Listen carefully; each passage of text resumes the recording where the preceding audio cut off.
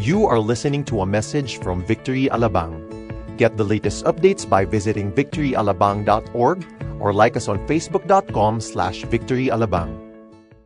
Magpapatuloy po tayo sa discussion natin about our series Hark. Hark means listen, take heed, okay? At dahil mayroong sinasabi ang Panginoon. Ngayong araw na ito, pag-uusapan po natin is about the life of Joseph. Ang title po nating topic is Hark and Obey God. Dahil sa mga panahong ito, may sinasabi ang Panginoon at may gusto siya na sundin natin sa atin hong buhay. Now, tanungin ko muna kayo ng isang tanong. Have you ever been betrayed?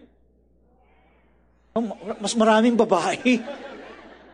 Kata-kata ka. Yung bang sinabi sa'yo, mahal na mahal kita. Bibigay ko sa iyo ang langit at lupa. Yung pala lupa lang dahil ginungud ka na sa lupa ngayon. Okay. Masakit, hindi ho ba? Yung ikaw ay mapagtaksilan. Tama?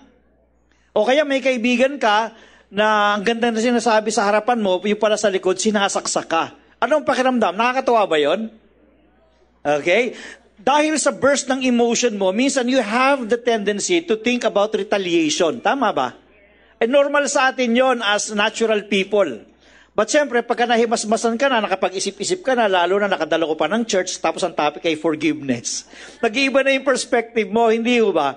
Pero hindi natin may iaalis, lalo na kung ang pagtataksil ay may kinalaman sa pag-ibig.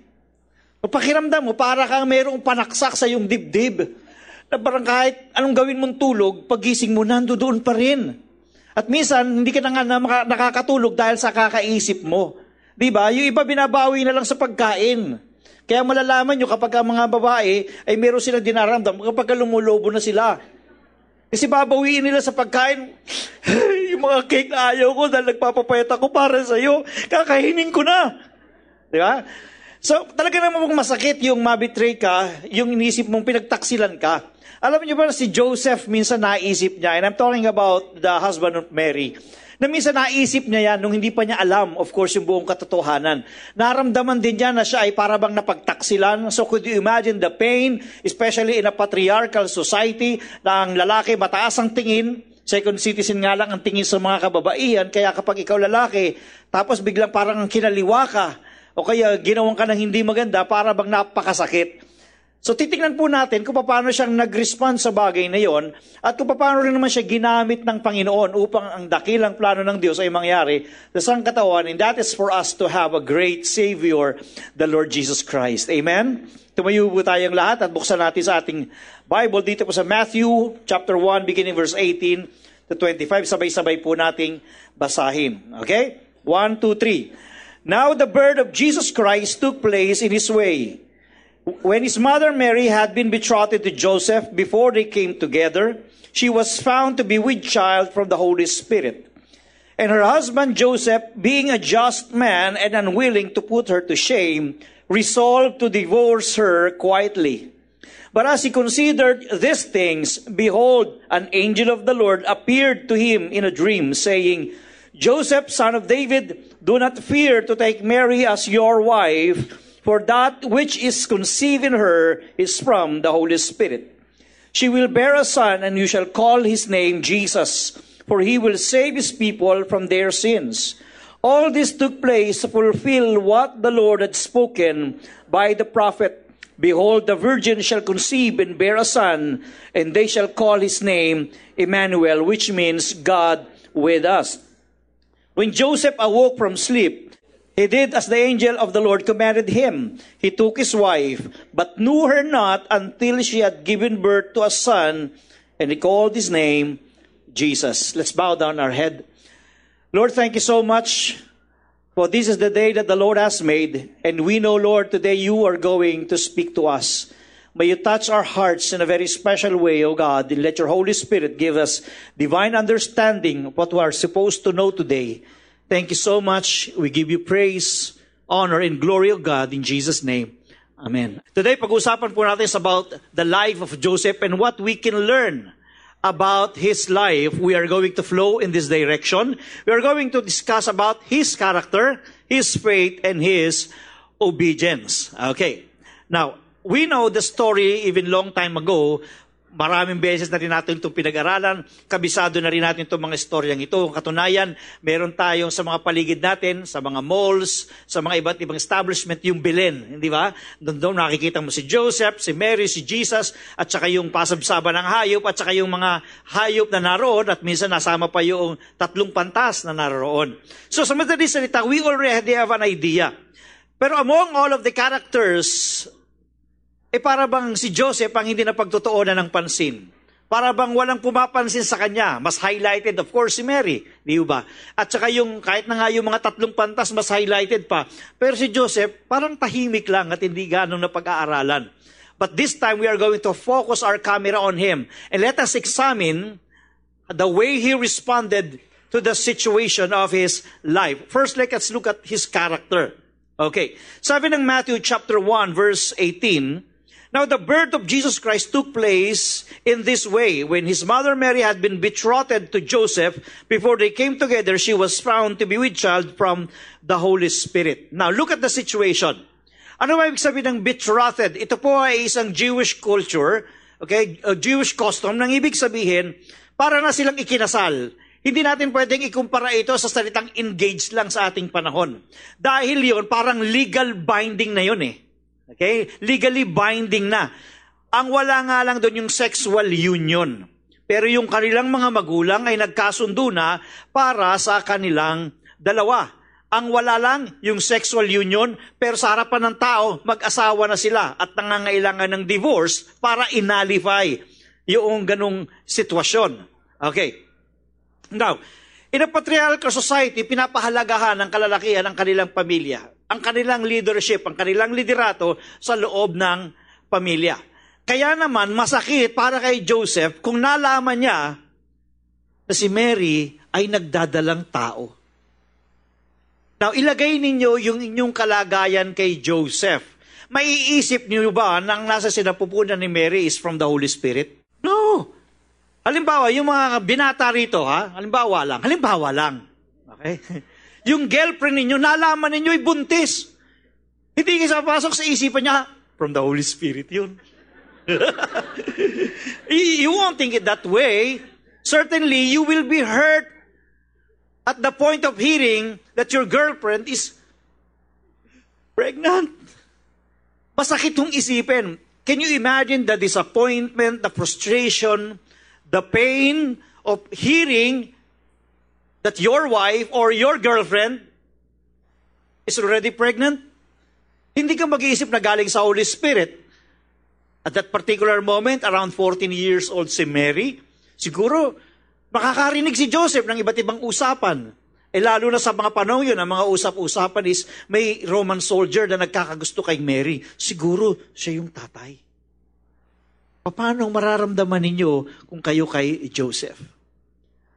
Pero naniniwala ba kayo na ang isang tao lalabas yung karakter niya kapag ka nasa pressure cooker siya? Kapag ka ang isang tao ay nalalagay sa sitwasyong alanganin, doon mo makikita yung katas ng kanyang karakter. Ang ubas, lalabas lamang ang kanyang tamis kapag ka siya ipiniga mo ng gusto. Tama? Doon lalabas yung kanyang katas. Now, this is the way Joseph responded. And her husband Joseph, being a just man, sabi niyo, just man. Ang ibig sabihin nun, siya ay righteous man before God. Okay? Hindi siya yung nagsasabit ng medyast doon sa pinto pag Christmas, okay? Just man, ibig sabihin, righteous man.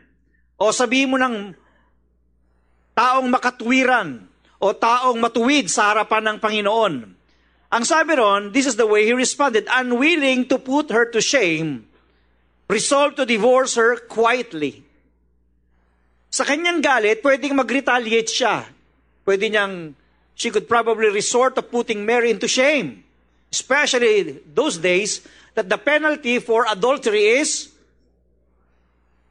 stoning to death. That's the penalty. So probably, that also came into his mind. But nevertheless, he decided to demonstrate the Christ-like character in him. He was unwilling to put her to shame, resolved to divorce her quietly, not scandalously. Let me describe Joseph in this way with the manner he acted, the manner he responded. Joseph po ay isang decent gentleman. Sa isang tunay na gentleman, maginoo siya pero hindi bastos. Alam niyo ba sa ating panahon, bibihira na ho yan?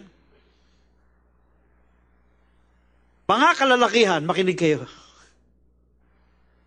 God is looking, in our time, real men who knows how to respect women, who knows how to treat women gently, how to be considerate and temperate, even if their wives or even if their girlfriends committed a mistake, or even their children committed a mistake. How gentle are we with women? Joseph would like to divorce her quietly. Siyempre, di mo naman maiisip na sa Holy Spirit yun eh. So, imbis na iskandaloin mo siya, tahimik ka na lang. That's the heart of Joseph. It's a challenge now for today's single. Sino ito mga singles? Taas ang kamay. Yung mga single men. Okay, kahit na kung may asawa, kasama na rito. Sa atin bang mga kalalakihan na narito, do you treat women with utmost respect? Do you speak to them gently, considerately, temperately? God is looking for men like that in our generation who will reflect the character of Christ, who will reflect the love of Christ to the church. Christ died for the church, and therefore, we see there the character of Christ and how He valued the church. Men, God is expecting us to reflect the character of Christ in us. We cannot make an excuse at sabi, kasi yung asawa ko madaldal yan eh. Kaya naman sinapo ko eh. Para lang makatikim, pastor. Cannot do that. Hindi ka po pwedeng mga tuwira na, ay kasi pastor, yung asawa ko eh, lagi na lang losyang eh. Tuwing darating ako ng bahay, amoy suka. Kaya hindi ko binibigyan ng sweldo ko yan. You cannot make that kind of justification because we have duty before God. As husband, we are supposed to be gentle with our wives. Tuwa yung mga wife ngayon, no? Okay. Sa mga kababaihan na naririto, huwag niyong babaan yung standard ninyo. Huwag kayong kukuha ng just. Just man ang kukunin nyo, hindi just. Alam mo yung just? Yung kahit sino na lang. Wala na, pastor. Taasan naman ninyo yung standard ninyo. Okay? When I say godly man, when I say just man, I'm not talking about perfect man.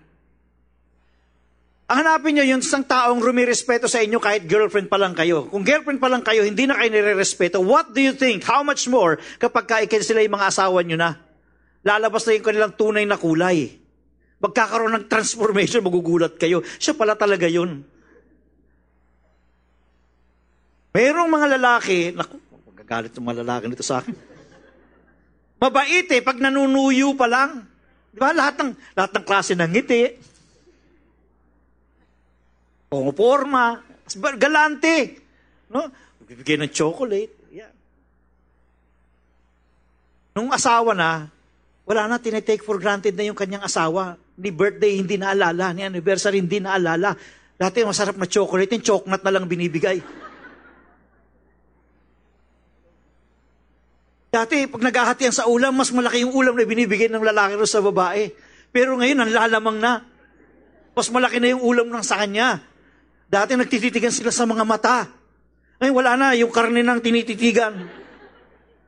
Nagkakaroon ng pagbabago. Okay? Kaya mga kababaihan, manalangin kayo ng gusto. Okay? Don't just look at the outside appearance. Choose character more than anything else. Amen. Pero iba naman mga lalaki, manliligaw, nagmamadali. Naku, kapag ang lalaking nanliligaw ay nagmamadali, ay siguradong may tangkang mali.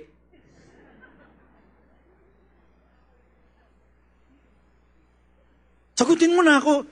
Antay ka naman. Ngayon ka lang nag-I love you eh. O sige, bigyan kitang oras. 1 oras. Okay? Maging gentle kayo sa mga kababaihan. Okay? ito pong message nito ni Joseph,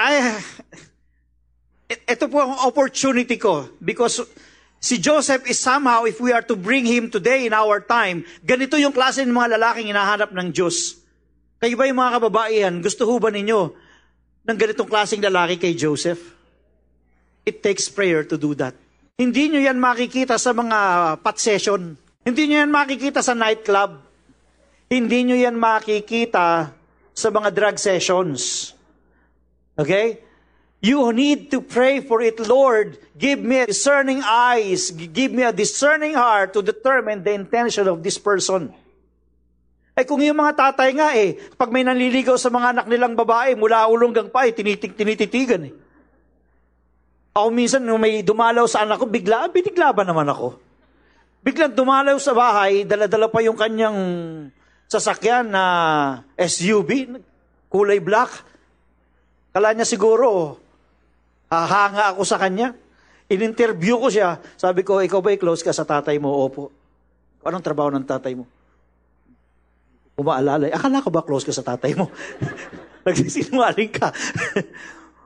Kung tayong mga tatay, we would like to be protective with our children.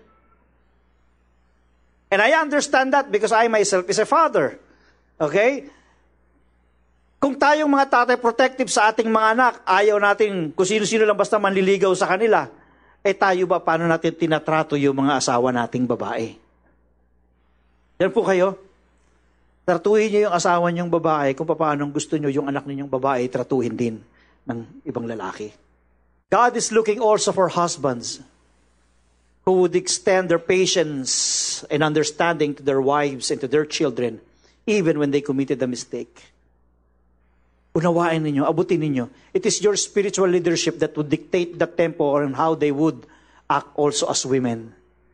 Dahil nasa sa spiritual leadership yun na pinoprovide natin. Joseph refused to give in probably to the temptation of his own emotion to retaliate. He was a just man, unwilling to put her to shame regardless of the hurt. He absorbed the hurt. Instead, was willing to take the sacrifice of just being quiet. Maybe si Joseph umiiyak sa isang sulok kapag nag-iisa. Marahil, hindi niya malaman kung anong kanyang mararamdaman. Iniisip niya kung iiwanan niya si Mary, masakit yun para sa kanya. Pero mahal pa rin niya si Mary. At dahil sa mahal niya si Mary, i-divorce niya na lamang ng tahimik para walang masaktan. Kasi as I said a while ago, death penalty po ang parusa sa sin of adultery. Now this is a challenge for all men as well. Do we have really the time also to know our children, to know our wives, for us to be sensitive to their needs? Ito yung mga question na sa ating panahon Minsan akala natin ang pag-aasawa ay is just about sex. It's more than that. Marriage is partnership. Marriage is your willingness to adjust to the imperfection of your wife. Marriage is something that must reflect the image of Christ in the church. There must be holiness in that marriage. Now let us look at Joseph after the birth of Christ in Matthew chapter 2 already. Sabi ng verse 13, when they had departed, behold, an angel of the Lord appeared to Joseph in a dream and said, rise, take the child and his mother and flee to Egypt and remain there until I tell you. For Herod is about to search for a child to destroy him. So meron na namang revelation. Okay? Nanaginip na naman uli si Joseph. Ang tanong ko, bakit kay Joseph ay si Karaya? Bakit nakikita nila yung angel live?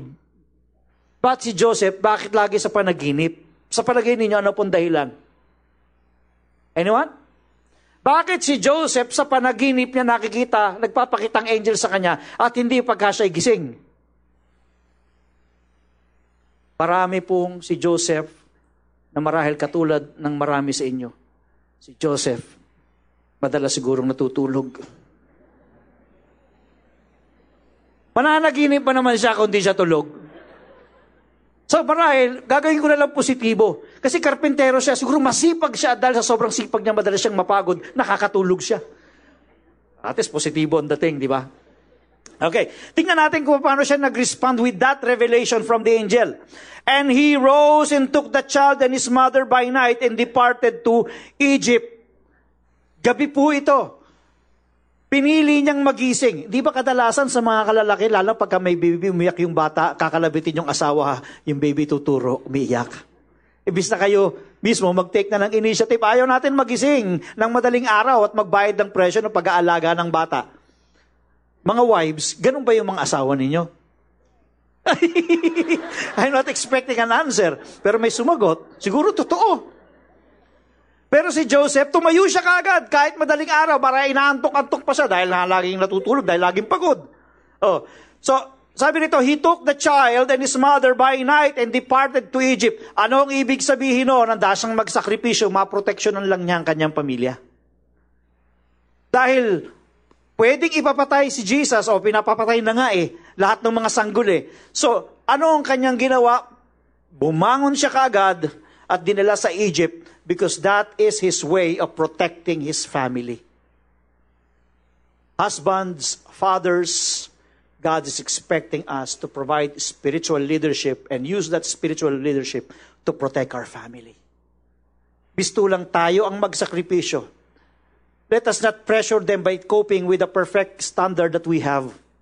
Instead, let us make some sacrifices in order to reach out to them and understand them and bring them and lead them through our loving leadership. Kaya naman hindi rin mahirap para kay Mary yung magpasakop. Could you imagine, gigising ka ng madaling araw, biglang dadaling kayo sa Egypt? And remained there until the death of Herod. This was fulfilled what the Lord had spoken by the prophet. Out of Egypt I called my son. Kaya nangyari ang plano ng Panginoon. Nangyari yung prophetic word because there was this one person willing to obey the Lord to protect his family. Alam ni Joseph yung accountability. Alam ni Joseph yung responsibility. Now, tandaan po ninyong mabuti. He took Mary as his wife. Okay? Ang ibig sabihin, alam niya na si Jesus ay hindi sa kanya, pero inako niya yung responsibilidad. And that's character at its finest. Bakit? Hindi naman niya responsibilidad, pero inako niya out of the revelation of the angel. What is the difference between duty and responsibility? Halimbawa, mayroong kalat dyan. Okay? Duty ng janitor na damputin yung kalat, hindi niyo duty yun. Pero bilang isang Kristiyano, dinampot ninyo, itinapon ninyo sa tamang tapunan, that's being responsible. Hindi nyo tungkulin pero inako ninyo. Kita nyo yung difference? God is looking not just for people who will do their duty, but who will be responsible as well in taking responsibility. That is the difference between a man and a boy. A man has the ability to take responsibility. Responsibility even for their own actions and their own decision. Tinanggap niya yung kanyang pagiging husband kay Mary, kahit hindi niya tunay na anak yung nasa sinapupunan ni Mary. At hindi siya nanisi, wala siyang reservation, ginawa niya yung dapat niyang gawin based on the plan of God, based on the instruction of God. That's what character for you. Amen. May we all, as gentlemen, may we all take the responsibility and not run away from responsibility of taking care of our family. That we have accountability before God because we are the head of the family. Amen. Can we give God praise for that? Let's talk about the faith of Joseph. But as he considered these things, talking about the divorce, behold, an angel of the Lord appeared to him in a dream, saying, Joseph, son of David, do not fear to take Mary as your wife, for that which is conceived in her is from the Holy Spirit. The angel revealed to him the identity of Joseph, which probably Joseph may not so aware of it, may not probably giving so much value about his identity. Joseph, son of David. Isn't it that Jesus was also called son of David? Because he came from the lineage of David. And knowing that Joseph, in his mind, he was called the son of David, there must be something in that word why the angel included that name.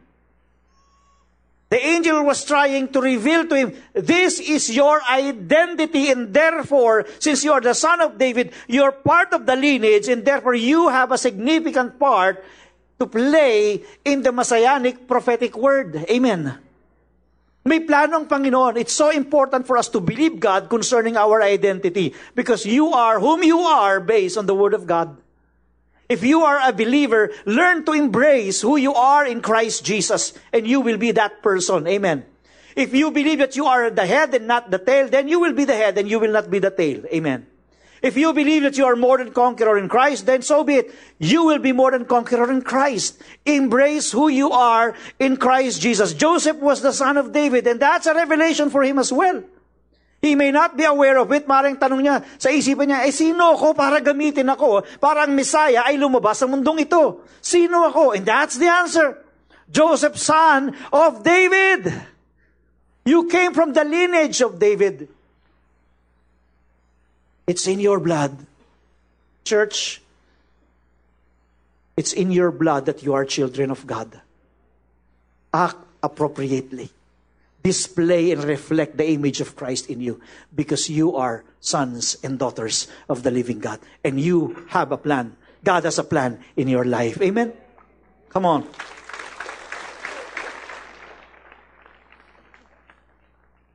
For that which is conceived in her is from the Holy Spirit.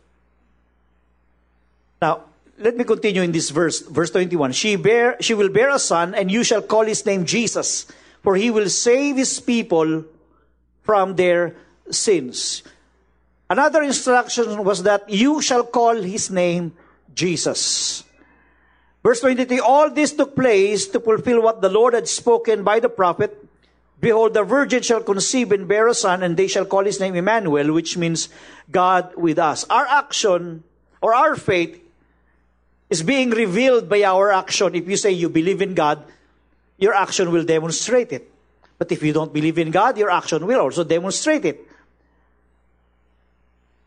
Joseph gave the name Jesus to Jesus. Why? Because he believed that Jesus will save his people from their sins. Hindi niya binigyan ng pangalan. Hindi niya sinabing, ikaw, mas maganda yung Peter na lang pangalan mo. Kung ano yung sinabi ng angel, Jesus, because Jesus means God save. At ang sabi rito, you shall call his name Jesus, for he will save his people from their sins. He absorbed that. He believed in that. That's why yung baby pinangalanan ni Joseph na Jesus dahil siya rin nananampalataya na ang batang ito ang magiging tagapagligtas ng sangkatauhan. Amen. That's Joseph's faith.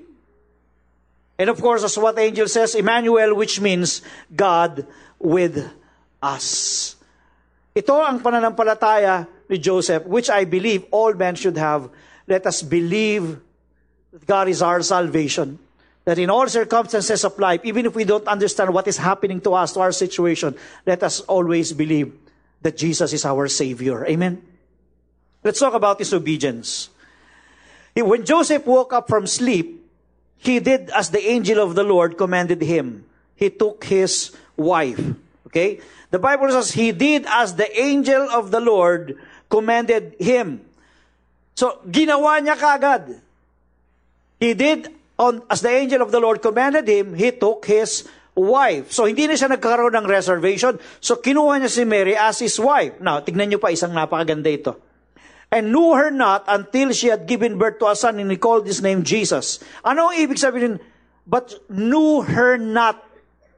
Hindi ba sila magkakilala? That's not the meaning of it. Tignan natin sa other translations, sa Good News Translation Bible.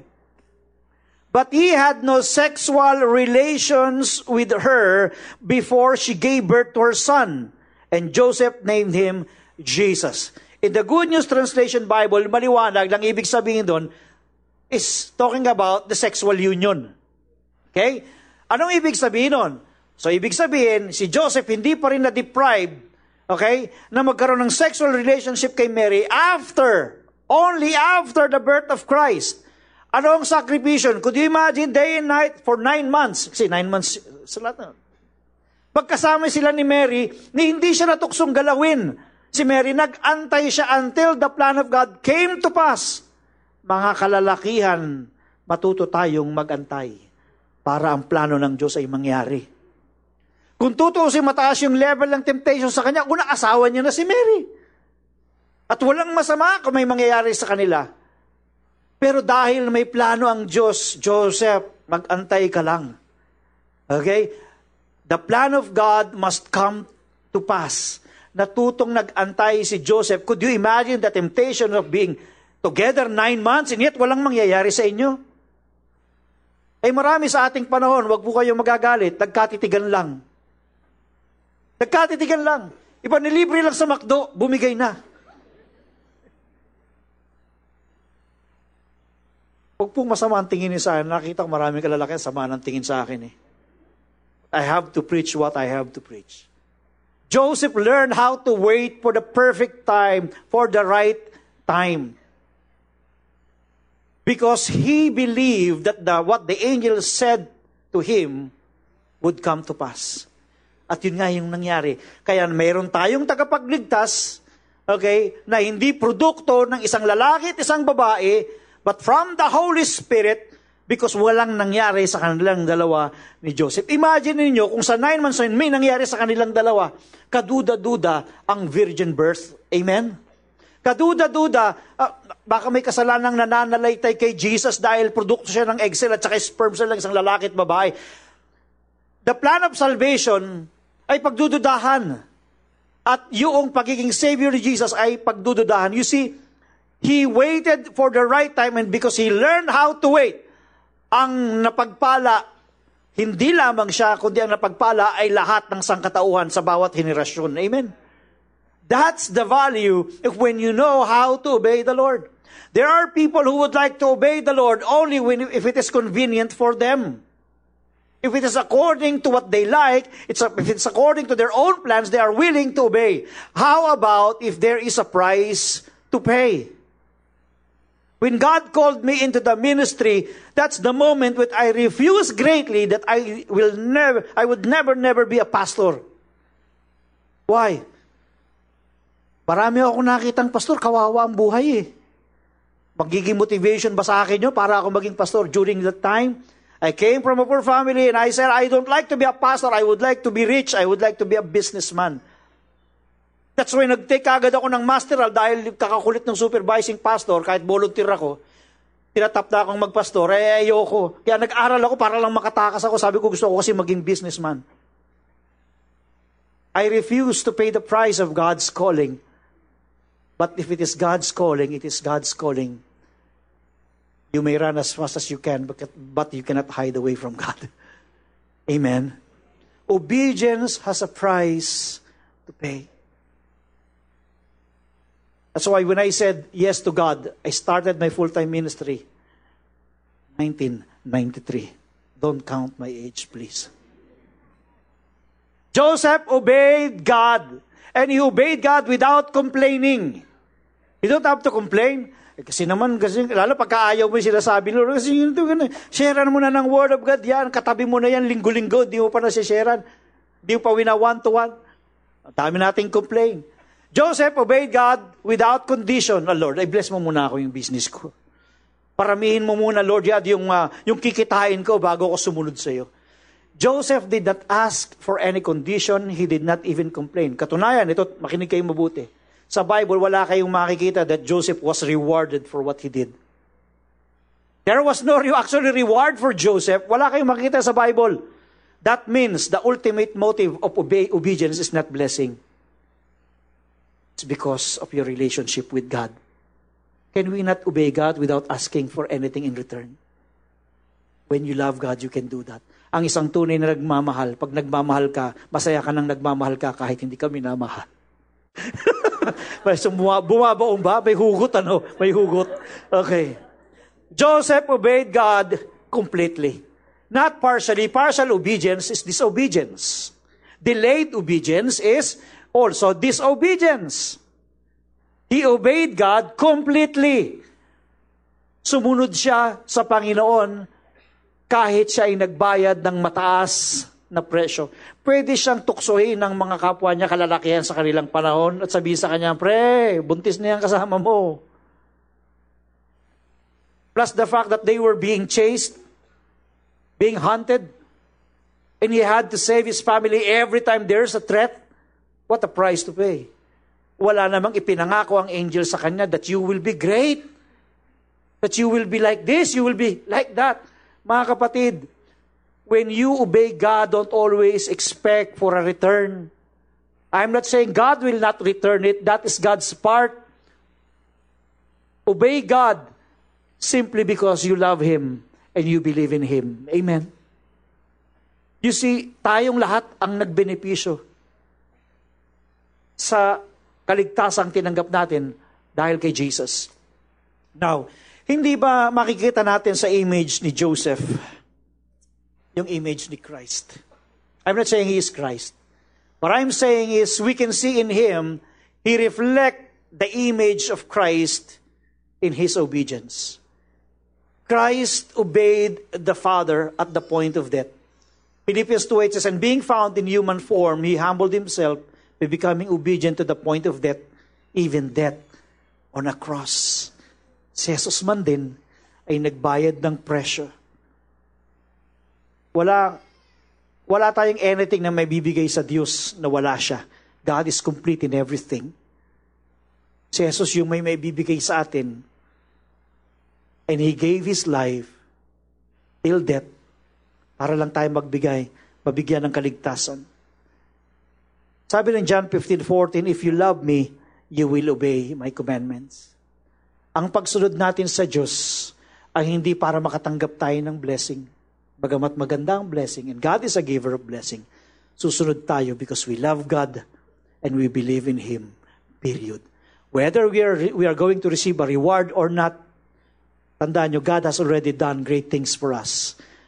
Binigay niya na yung kanyang buhay, nagkaroon tayo ng kaligtasan, that is more than enough para sumunod tayo sa Panginoon bilang tanda ng ating pagmamahal sa Kanya. Amen. Our obedience is the most overwhelming evidence of our faith and love for God. Let us bow down our head. Thank you, Jesus.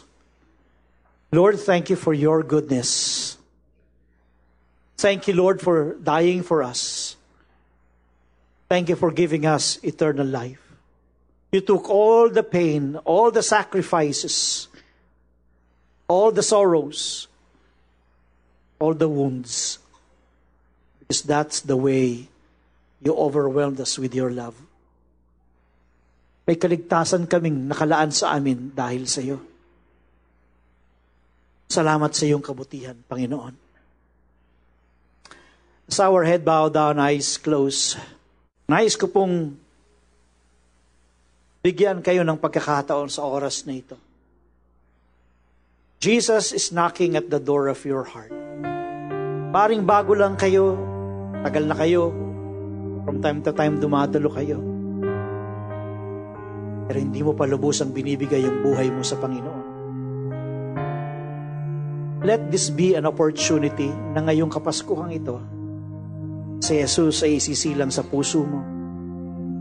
Siya ay papasok sa buhay mo.